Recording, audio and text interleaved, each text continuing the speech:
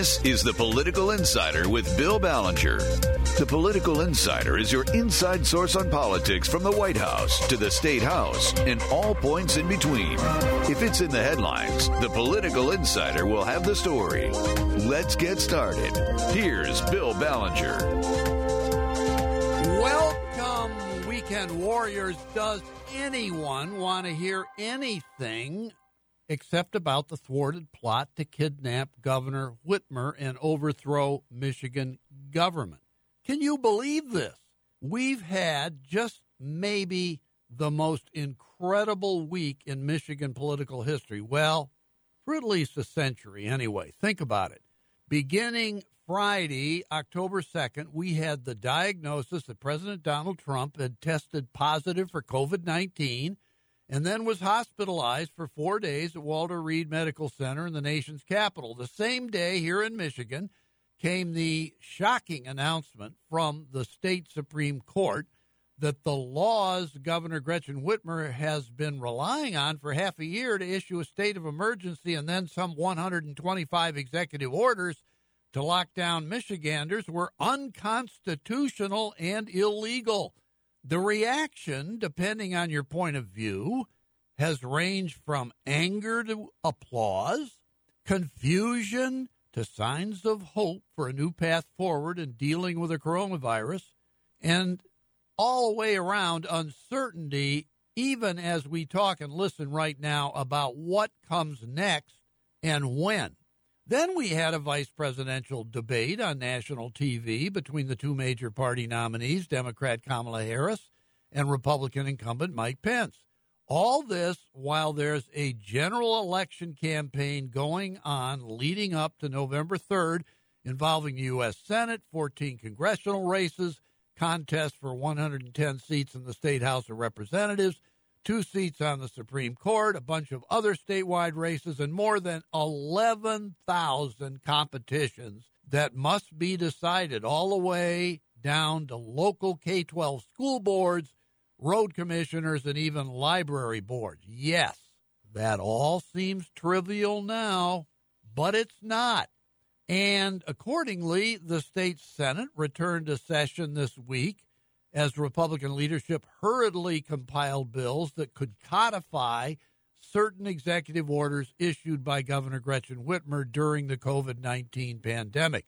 Among the first items on the to-do list are protecting workers receiving unemployment insurance benefits, ensuring COVID-19 testing procedures, and allowing local governments to meet remotely for the time being. Let's see what happens next. All this is necessary because, as I said a minute ago, the Michigan Supreme Court issued an order late last week knocking out the legal underpinnings of Governor Whitmer's emergency orders. The governor claims that her orders remain in effect temporarily. On Monday of this past week, she filed a motion asking the court to confirm whether that is the case.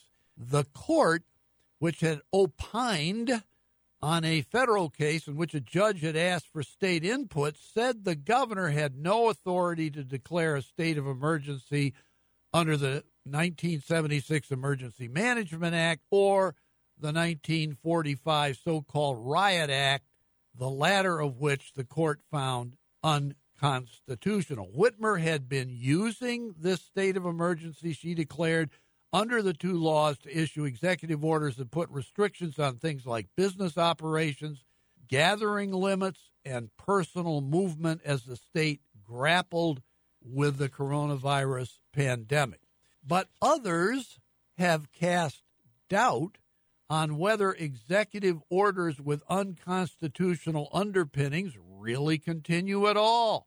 The Mackinac Center, who were the winning plaintiffs in the lawsuit before the Supreme Court, say that what Whitmer claims is somewhat beside the point, since there's not an avenue through which the executive orders can be enforced in the meantime. And Dana Nessel, the Attorney General, seems to confirm that. She is saying she will not enforce any of the governor's orders at this point. The Mackinac Center also says, and I'm quoting here, even if the governor is not really correct or is correct, it really doesn't matter for this reason. Nobody is going to arrest somebody off of something the Supreme Court says is unconstitutional. Nobody is going to prosecute off something the Supreme Court says is unconstitutional. Now, I'm going to turn to something completely different, even if it seems like small potatoes by comparison. Which party is going to control the State House of Representatives next year? Democrats, who are in the minority in the State House, are heavily investing in 5 legitimate pickup opportunities and defending all of their incumbents, period. If they win, these are the Democrats, if they win 4 of the 5 pickups and return all of their incumbents, they will take the majority with 56 seats.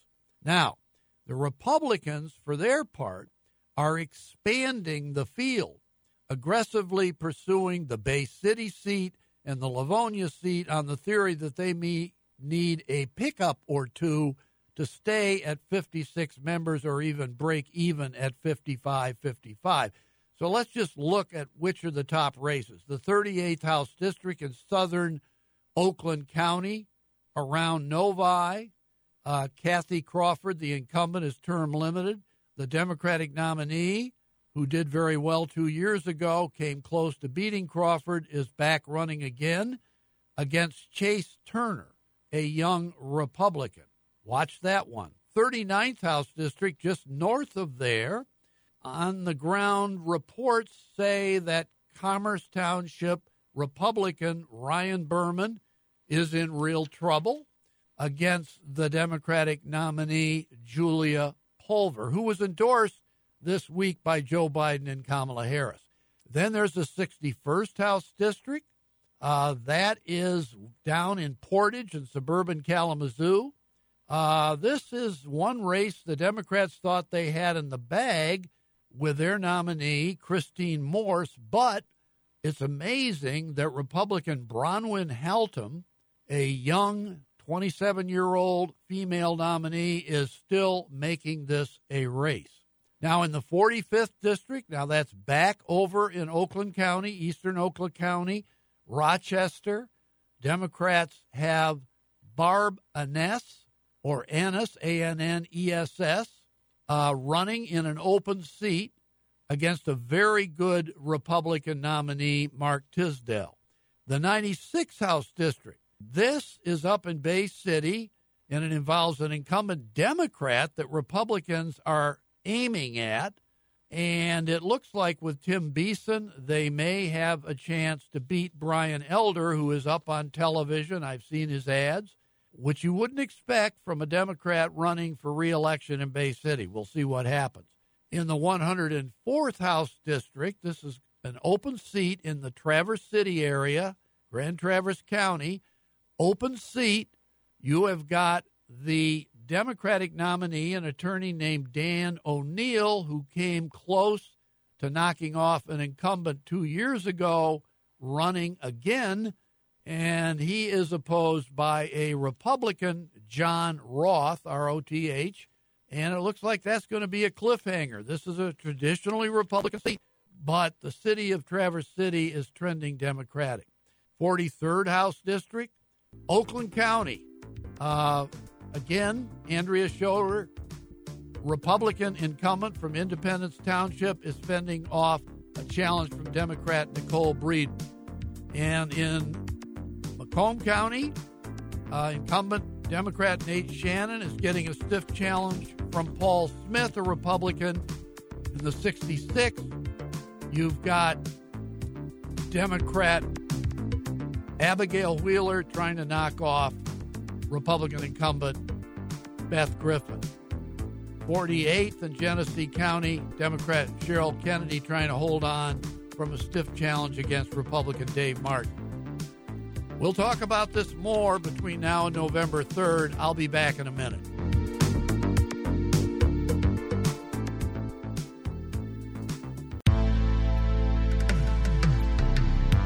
You're listening to The Political Insider with Bill Ballenger on MTN. Here's Bill. We are back, and no, we're not going to talk about the plot to kidnap Governor Whitmer. We're turning to something that is really important long-term, and we have just the man here with us to explain what this is all about. It's the two ballot proposals statewide on November 3rd, or if you're voting mail-in or by absentee right now, you can see it on your ballot.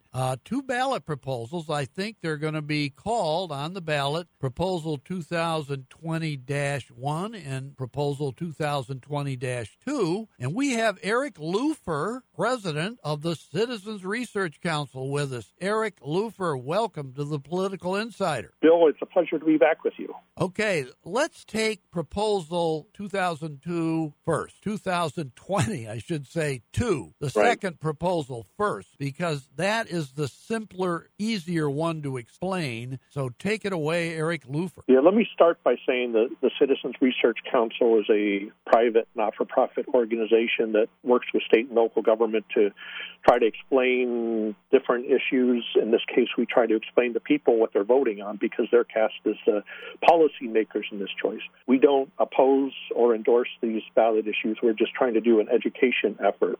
Let me start the outset, sort of cover this. Both proposals are put on the ballot by the legislature. Often we get petitions circulated to put these questions on the ballot. This time it was the legislature. But nothing happens unless the people vote to approve these questions. So Proposal 2 is pretty straightforward. We have in our Michigan Constitution in Article 1, which is all about the Declaration of Rights, Section 11 protects the persons, houses, papers, and possessions from unreasonable search and seizure. So Proposal 2 would require warrants now for electronic data and electronic communications. So it would give it the same sort of status that we have. And this parallels what we have in the U.S. Bill of Rights. It's almost the exact same language. And so now your property would include electronic data and electronic communications. The bottom line with our analysis that nothing much changes because of this. Law enforcement has already been treating electronic data and communications as something that they have to get a warrant for. They don't just go in and tap into it and dig through it. It can include a lot of things. You think about how our lives have become so ingrained with our telephones and our laptop computers and everything else, and how much data is stored in there. So it's very significant what we're talking about. But very little change. We found that 12 states have protections for electronic data in their constitutions. Missouri's is the only one that comes close to what we're proposing here in this question. Yeah, so Eric, let me just... Yeah, go ahead. Well, I was just going to say, basically, this is playing catch-up ball in a sense. I mean, the people at the Constitutional Convention in 1961-62, they could not foresee how electronic communications were going to take over our culture in the matter of 60 years. And so, basically, we're saying, hey, come on, we've got to get up to date and do a little fine-tuning to the language in the Constitution, right?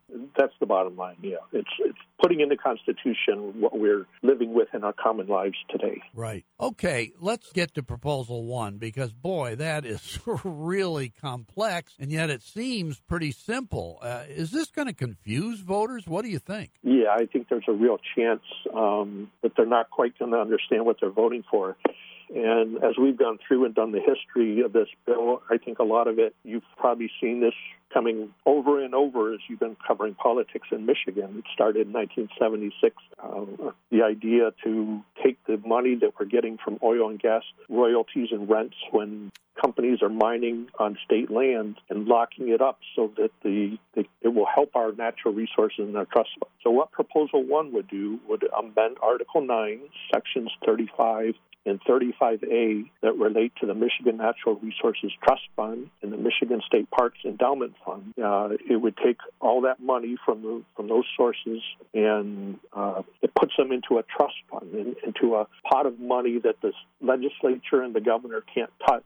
They can only use the proceeds from it. The money is invested in the earnings from that and the interest gained on that. They would are able to use that for investing, so we have more land for hunting and beaches and the parks in our cities, ski trails and snowmobile trails, and you can sort of think about all the types of things that we in Michigan, with all our beautiful scenery, are able to use. So this has existed, as I said, going back to the 1970s. Over time, it's grown how big that pot of money should be and what the types of things it'll be used for. So here we go again and try to understand how this plays out. So when these pots of money were set up, as I said, they said, let's make it this big, and when it gets to that level, then the money will start going back to the general fund and pay for corrections and state police, and all the types of things the general fund uses it for. This proposal would say, no, let's not do that. Let's make sure that all money coming from oil and gas bonuses and royalties and rents continues to go for natural resources and state parks, and it would change some of the definitions and some of the uses that money can be used for. So right now, it can only be used for new development projects, so buying new land or putting up a new building, new equipment in the parks types of things. Now it would allow for renovation and redevelopment of some of those things. Right now, the fund limits to 25% how much can be used for new development, and the proposal would change that to a minimum, so they have to spend 25% on new development. And it goes on to make changes how much money should be used for acquisition and development, and to allow some of the money to be used to pay administrative costs where it couldn't do that before. So it gets really complicated, sort of shifting things around and what can be used for and what can't it be used for. Bottom line is it's all natural resources and state parks that it can be used for. In our analysis, it really boils down to the term earmarking, the idea that we're locking money away and the legislature and the governor can't use it in the future. Well, that sounds great if you're a natural resources fan, if you go enjoy these things, but we have to think about the big picture. The fund isn't likely to cap out till 2050, they're saying, so we're talking 30 years in the future should this money be locked up. We don't know what sort of condition the state budget will be in then. We don't know what the state priorities will be. Maybe we want to dedicate a lot of money to natural resources and state parks, but maybe we don't. And so the question is, why are we locking this up now? Clearly natural resources are very important to Michigan, but it's a question of prioritizing and whether this should be locked up in the Constitution or left to the discretion of the legislature. Yeah, it's interesting. Even if this passes, you're saying that probably it's not going to have any practical effect for another 30 years? Yeah, so should it all be development, or can you allow it for renovation and redevelopment? So some of that changes would have taken effect now, but really you're looking 30 years down the road for the biggest part of this change, whether that money continues to go for natural resources or gets changed over to the general fund. It's really far in the future. And this is a little crystal ball gazing, because how much money we get depends on the market prices of oil and the value of mining, that type of stuff. But it's hard to say, why are we doing this now, other than maybe the politics are right. Yeah, it's really interesting. Legislature doesn't very often look into the future, as you know. They usually deal with crises at hand. Now they're looking forward. So I would think environmentalists ought to like this. Okay, well, listen, we could talk about this some more, but you have given a terrific explanation. Thank you so much. You've educated our electorate. Eric Lufer, president of the Citizens Research Council, thanks for being our guest on The Political Insider. Bill, tell everyone they can go to our website, crcmich.org, to find more information. We'll do it, and we'll be back in a minute. Stay tuned.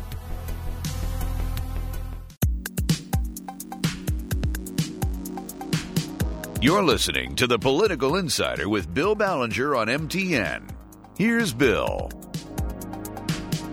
We have returned, and we have on the line with us Fred Zwolik, and he's the spokesman for Unlock Michigan, which is the group that scored a phenomenal success with over 500,000 signatures gathered in the space of roughly 2 months. It was unbelievable. I haven't seen a petition drive this successful in a long, long time in Michigan, maybe ever, and they filed those petitions to expunge the 1945 so-called Riot Act, the Governor Emergency Powers Act of 1945. With the Secretary of State, she has got to process the petitions and their signatures and send it to the legislature, which will then have 40 days in which to decide whether it wants to accept the petition language and enact it into law without the governor's signature, or do nothing or vote it down, in which case it will go on the ballot in 2022. So Fred Zwolik, the spokesman for Unlock Michigan, thank you for being our guest. Thanks for having me, Bill. So, Fred, you filed these petitions, I believe, like a week ago, right? Friday, I think it was right, October last Friday. 2nd. Yeah. So what? A little more than 539,000, and we collected those in 80 days, which is a bit of a land speed record. Yeah, this is unbelievable how fast you did it. And now that you've got it before the Secretary of State, the big question is, how long is it going to take the Secretary of State to process these petitions, meaning fly-specking the John Hancocks on the signatures, determining whether they're valid or not, whether you meet the threshold for this particular initiative, which is 340,000 roughly signatures. And you've, as you say, you've handed in almost 200,000 more than that. So what about that? Yeah, spoiler alert, we have enough signatures to qualify this.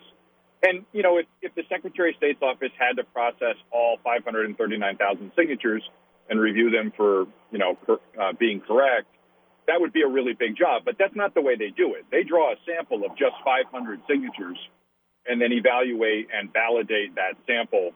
Clearly, they can get that work done in the next month or two. The Director of Elections, Jonathan Brader, filed a sworn statement with the federal courts in one of their lawsuits saying that their process to review initiative petitions takes approximately 60 days. So we intend to hold them to that. If they can get it done, they should, and they must. I mean, this is the people's business. This isn't optional.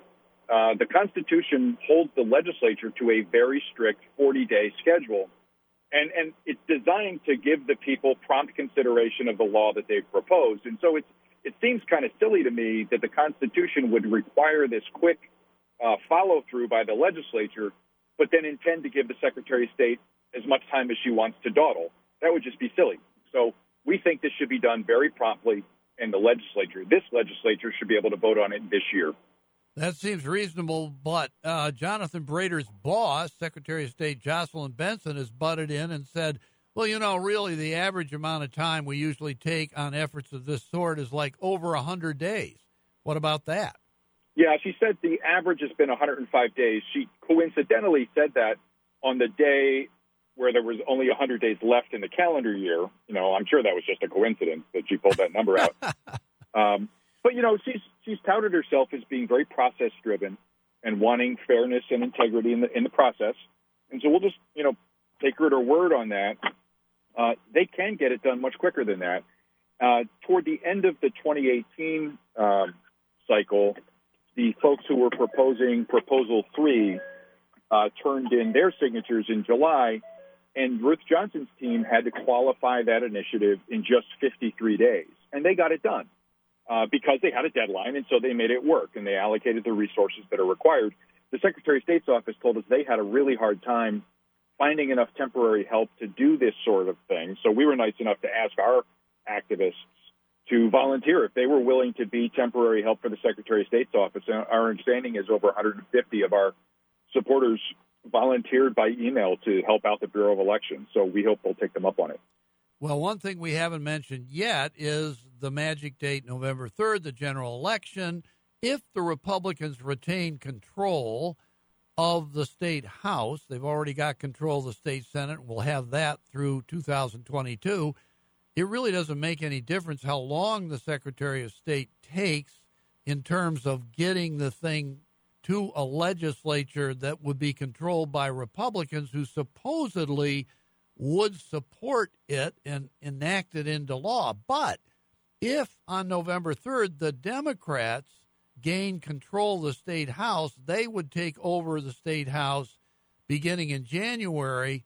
And if the Secretary of State drags her feet up until January, you would then have a Democratic-controlled House and a Republican-controlled Senate, and the chances will diminish that this will be approved by both chambers of the legislature, and it may never be enacted, in which case it would go on the ballot in 2022. Is that right? And how do you look at that whole situation? That's the sequence of events. Now, it was fully our intent that this get to this legislature this year. And, there's no reason for the Secretary of State to drag their feet on validating these signatures. We made it as easy for them to do as possible. We got it done in very short order. If we had wanted it to go to next year's legislature, we would have taken the full 180 days to collect the signatures. Instead, we got it done 100 days quicker so that there would be plenty of time for this legislature to vote on it this year. But if Governor Whitmer decides that she'd rather run for re-election with this on the ballot alongside her, I wish her good luck with that. Well, that would be the alternative. Yeah. If they dawdle until 2021 to get to work on this, then the governor will face the prospect of running for re-election with this on the ballot alongside of her, and that may or may not be a great idea. Yeah, honestly, the way things have been developing and evolving over the last few weeks and months, who knows at the end of 2022 whether that will be an asset or a liability for Gretchen Whitmer if she's running for re-election with this on the ballot. Let me ask you this, though. With the Supreme Court decision coming down on almost, I think, the same day you filed the petitions, the Supreme Court decision saying that the 1945 Riot Act is unconstitutional, as well as the 76 Emergency Management Act. Some people are saying, well, your petitions are totally irrelevant now. Who cares about your petitions? The court has already said the 45 Act is unconstitutional and illegal, and your petitions say, let's just expunge, get rid of the 45 Riot Act. Well, what's the difference between getting rid of it and having the highest court in the state say it's completely unconstitutional and unworkable? Justice Markman authored a pretty compelling opinion of the court explaining exactly why it was unconstitutional and why a lot of other laws might be unconstitutional, too, that the legislature doesn't actually have the power to give away its power, in a wholesale way, the way they did with the so-called Riot Act. But it was a 4-3 decision, and Justice Markman, the author, is retiring. The two Democrats running for the Supreme Court have been openly campaigning on the fact that they're going to overturn this if given the chance. Elizabeth Welch is a very, pretty active, progressive lawyer, and they're fundraising off of the idea that they'll get to undo this if they take control of the court next year. So we kind of look at this as like one of those Freddy Krueger movies where you just got to kill the thing off and just keep killing it until it's really, really dead. And the way to do that is for us to finish what we started, which is just repealing this law and getting it off the books entirely so that a different 4-3 court in the future couldn't undo what was happening in the courts just last week. Yeah, that's a really good thought. I mean, in other words, courts can always change their mind. I mean, there's supposed to be what is called stare decisis, and that is whatever court rules kind of stays in place for future courts, but we notice that that doesn't always work. Listen, we could keep talking about this, Fred Zwolek, but we're out of time, and I want to thank you so much for being our guest. You've done a really good job of explaining what the stakes are for Unlock Michigan and for the Riot Act of 1945 and the Supreme Court decision. Thank you so much, Fred Zwolek. Thanks, Bill. We'll be back in a minute.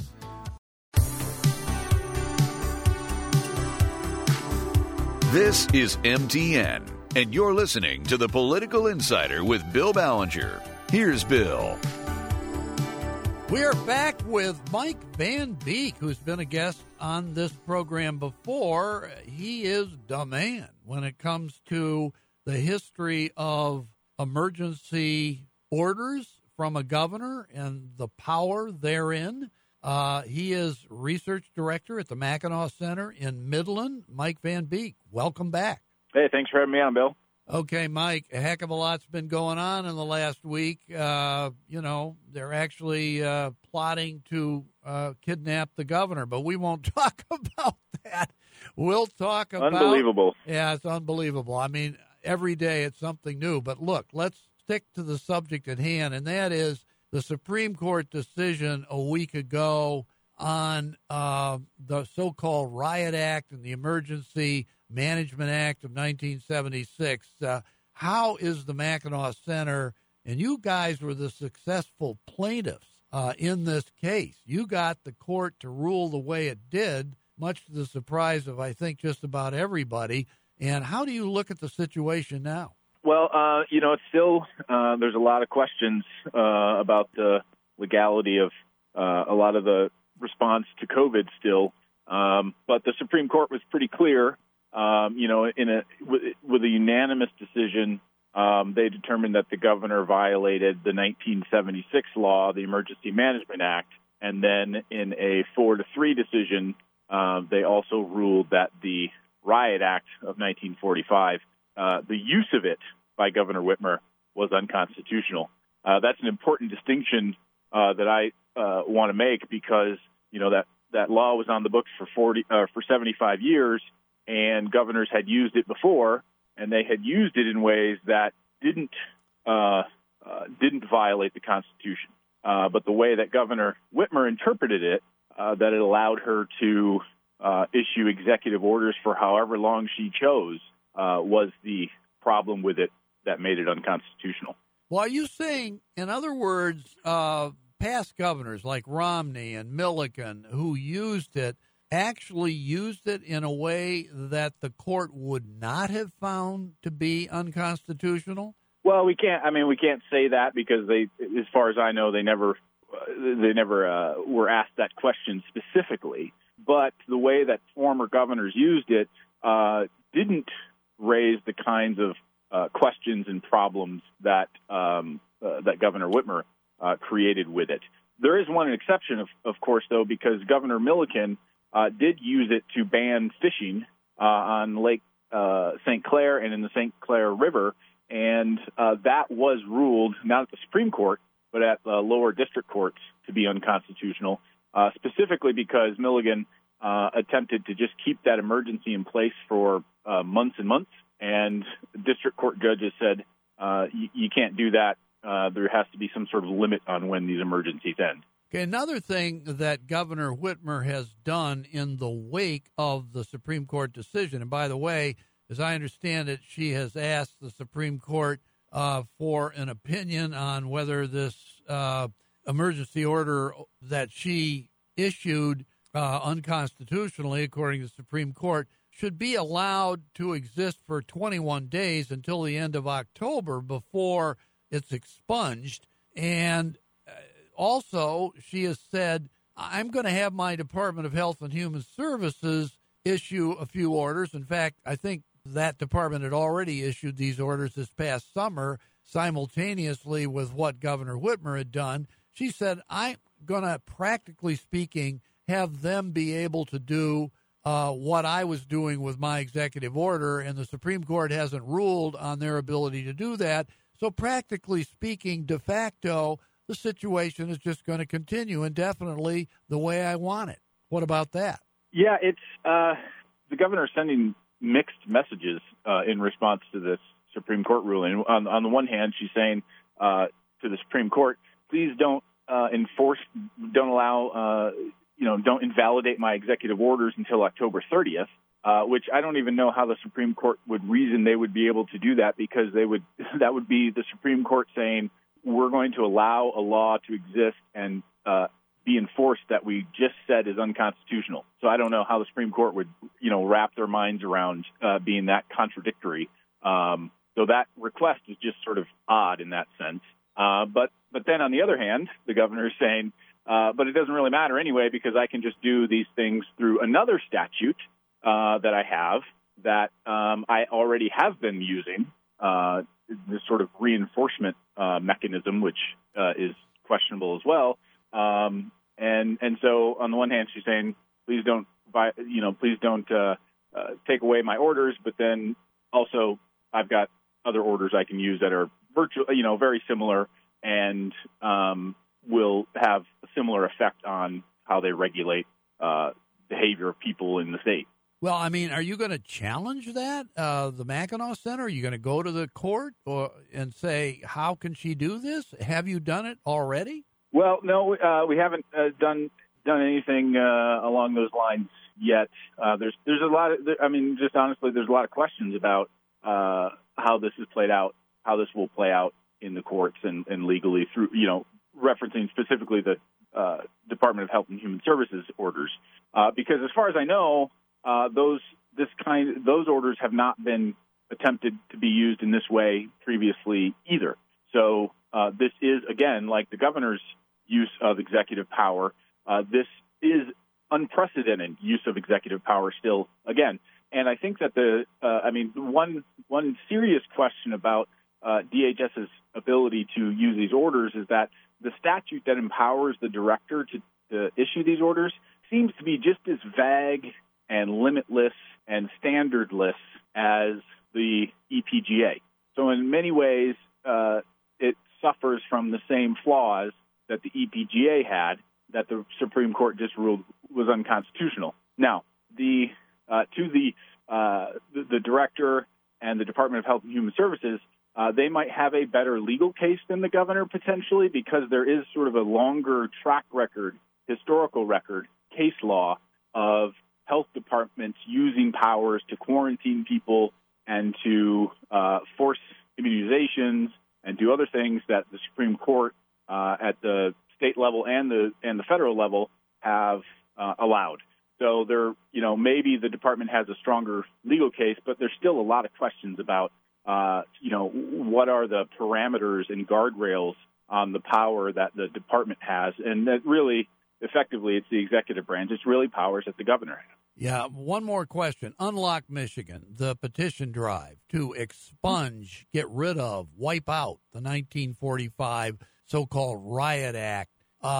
They were filed, these petitions, a week ago. This is an initiative petition, meaning a legislature can simply enact it with majority support in the House and Senate without the governor's signature. A lot of people are saying that's irrelevant now. Why does anybody even care about Unlock Michigan and its petitions? Because the Supreme Court has already said the Riot Act is unconstitutional, and for that matter, so is the 76 Emergency Management Act. How do you react to that? Well, I still think it's a good tool of governance to get rid of laws that are unconstitutional and repeal them. The governor obviously is not going to do that. She's said that she vehemently disagrees with the Supreme Court's decision, which suggests that she would not sign a bill that would repeal the 1945 Act, even though the Supreme Court has said it's unconstitutional. So, Unlock Michigan and that initiative, I think, is still important. It's still relevant. And the 1945 Act, the Riot Act, is it's not needed at all. I mean, it simply sits there to be a danger, essentially, because the 1976 Emergency Management Act is meant to deal with emergency situations. That's specifically what it is for. I think through actually just bad or just an oversight in legislating. In the early 90s, the legislature even added riots into the EMA as something it could address. So we really have no need for the 1945 Riot Act anymore. It's just duplicative, and we should get rid of it. We had a guest on before you, Fred Zwolik, spokesman for Unlock Michigan. He said the two Democrats running for the Supreme Court are claiming if they get elected to the court, they might overturn the decision that was made a week ago that you guys won at that point on the Riot Act and, allow it to go forward. I mean, we don't have time to talk about that, but it's something to be considered. And I want to thank you, Mike Van Beek, for once again giving us a very lucid explanation of where we are right now in the wake of this historic decision a week ago on the Emergency Management Act of 76 and the Riot Act of 1945 and where we go from here. Thank you, Mike Van Beek. Thanks for having me, Bill. My pleasure.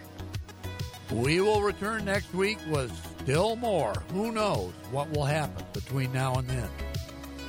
Tune in.